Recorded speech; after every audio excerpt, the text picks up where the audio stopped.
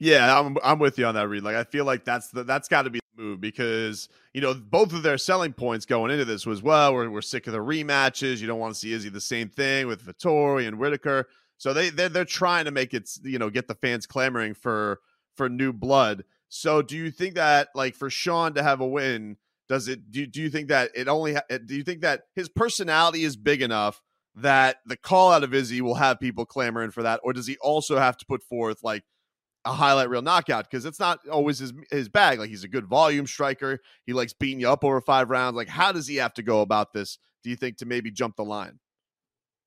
Yeah, I mean, if you just look at this middleweight, first of all, I mean, Adesanya fights next week. I don't know if you guys are going to ask me about that. I think he's going to be able to, take care of Robert Whitaker, who I like. I just think Adesanya is on such a different level than all these contenders. But if you look down the line, it's just it's a lot of the same cast of characters that Strickland, with a win, can easily put himself in at least the conversation.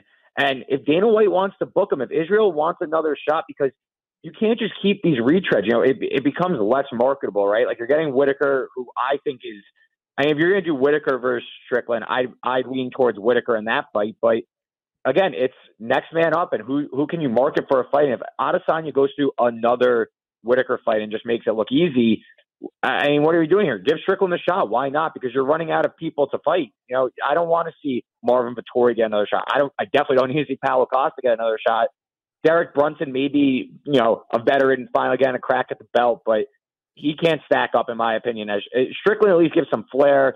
I personally really like Strickland. I think that he is an up-and-coming contender. I don't know if he could take Izzy, but yeah, I'd like to see him get a shot, especially with a win tonight. Ali says for the right price, Reed, we could see Izzy versus Usman. You believe that?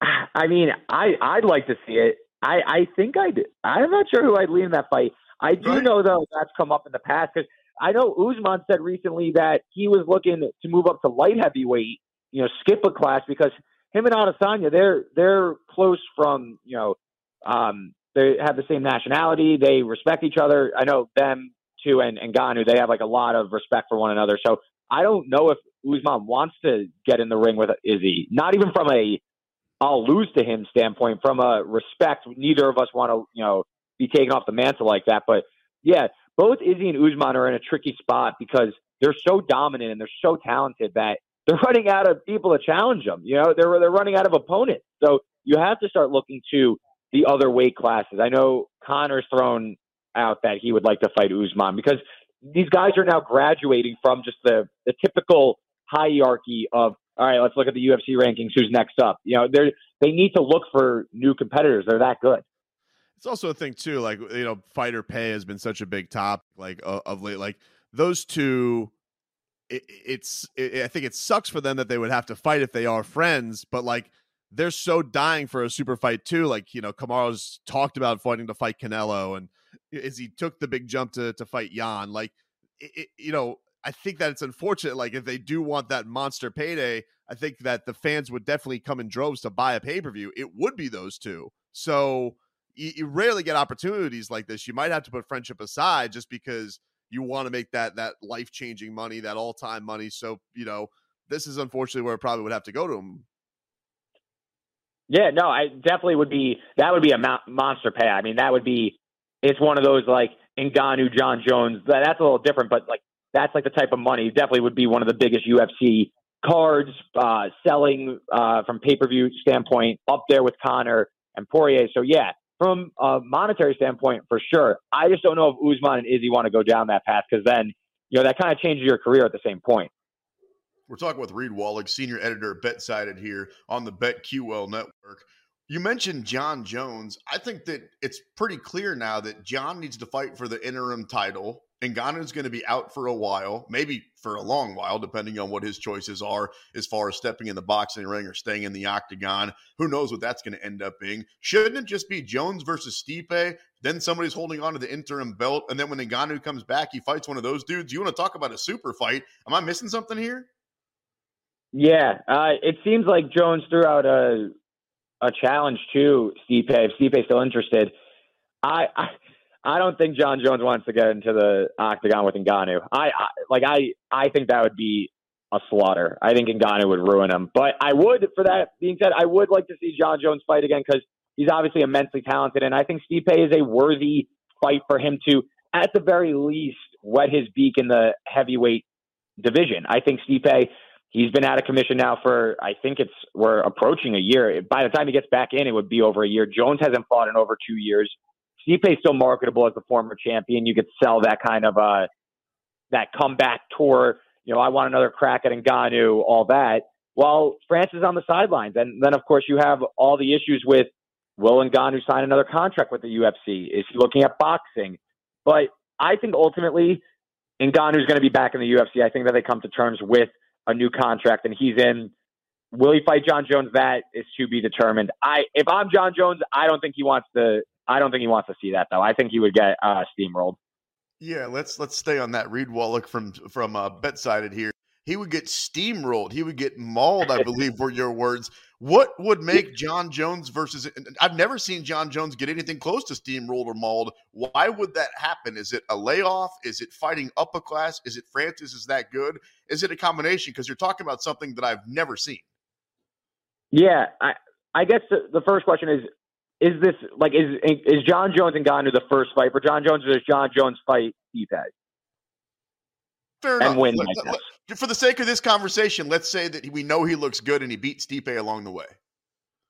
Okay, yeah, that would just I'd love that. That would just give me a better number on Francis. I mean, Francis was an underdog against Cyril Gane. I thought the line was ludicrous, and he fought on a torn MCL with a partially torn ACL, and he still, I wouldn't say made it look easy, but I mean, look, Gane's supposed to be this technical defensive ace.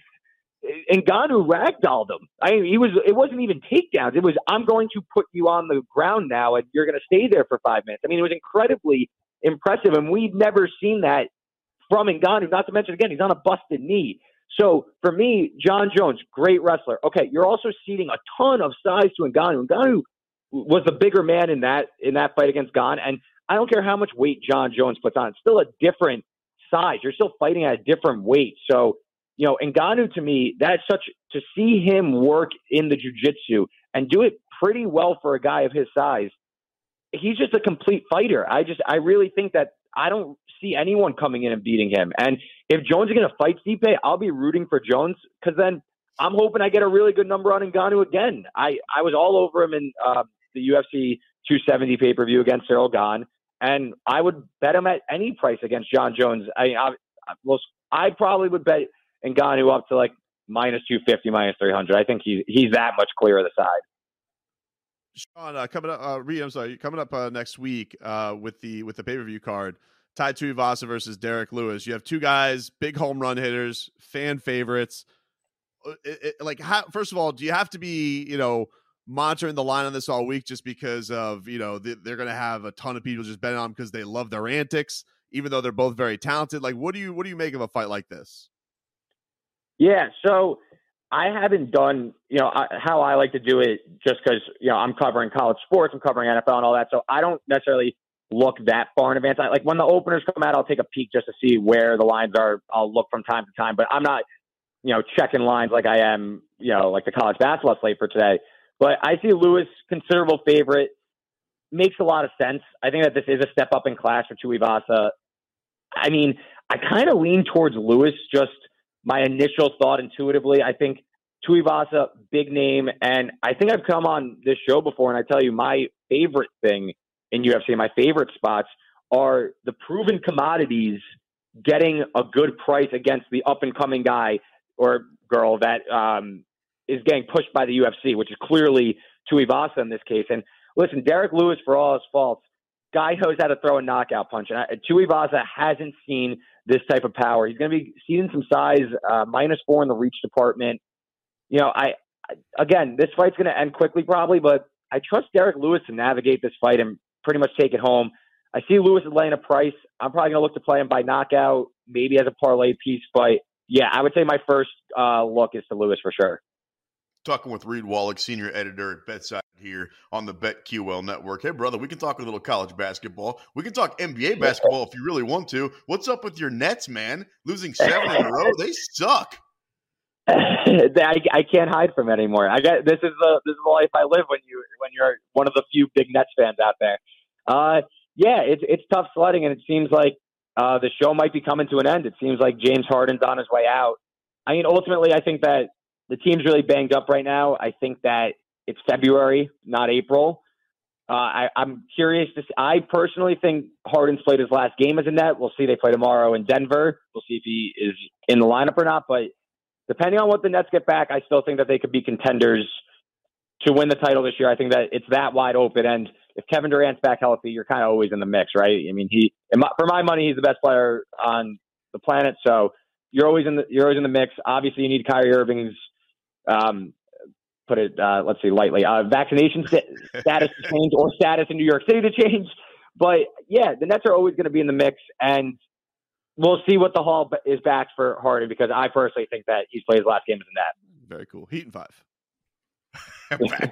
Let's get back in the octagon real quick, if you don't mind, because coming up in a few minutes after we sign off with you, Reed, we're going to bring on Tim Welch, the head coach for Sean O'Malley. What type of a rocket ship do you think he is attached to his ass? Like, how close do you think he is to a belt? I think he's got to start facing, in my opinion, a few more contenders. I think that he's got him by facing, he's had fights rescheduled. And listen, he's immensely talented, but he's got to start facing, guys ranked. He's got to show that he's capable of winning these fights, because his only real contender he's fought was Marlon Vera. And of course, he had that leg injury that ended the fight within or a few minutes. So for me, I got to see O'Malley beat some of the contenders in the weight class before I start calling for title shots, because I mean, this is a loaded division over with the smaller guys. So I'm not rushing to announce Sean O'Malley. I mean, listen, he's still ranked outside the top 10. So he's going to get his run. He's going to roll through some guys, but I got to see it before I announce him as anything.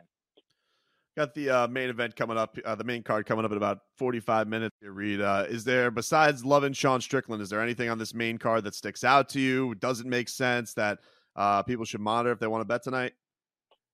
Yeah, I played 2 underdogs on the main card, and then I also paired Strickland with Shavkat Rakhmonov. I hope that came out right. That was pretty good. That was a good one. That's a slight plus money parlay, but I also played Brian Battle against Tresean Gore. Anything over plus 120 is good to me. I haven't seen the line in a few hours, so I don't know if that's still there, but plus 120 is good. And then I also like John Castaneda against Miles Johnson. I believe that's the first fight on the main card, the next fight, actually. I like John Castaneda. He's got big reach advantage. I'm not sold on this Miles Johnson guy. He's won against some jobbers, in my opinion. I'm not impressed. Castaneda, in his last time out, showed improved striking. Got big reach advantage. I kind of find myself always betting on him. I like what I see from him. Improved striking. I think he's a little too wide. He's around plus 150. I like him down to plus 130. Last time we had you on, I actually paid attention to your information and made myself some money, so I'm going to try to do the same thing tonight. That's what I'm here for. Editor at Reed, thanks as always, brother. We'll bring you on again soon. All right, thanks, guys. Have a good one. Love that guy. Love his information. Reed Wallach. You can catch him over at BetSided. How do you say that guy's last name again, BT? Rakhmonov. Yeah, Rakhmonov. There's like an extra H in there that I think that freaks people out. I always make them more difficult than they are. Like everybody makes a big deal out of Makhmud Sharapov. Not really that tough, Yeah. If I said it right. There was a while I couldn't say Nurmagomedov, but that all rolls off our tongue at this point. Coming up next, we were just talking about one Sugar Sean O'Malley. We're going to bring on Sugar's head coach. Tim Welch joins the show. It's Tapped Out. You're locked in to the BetQL Network.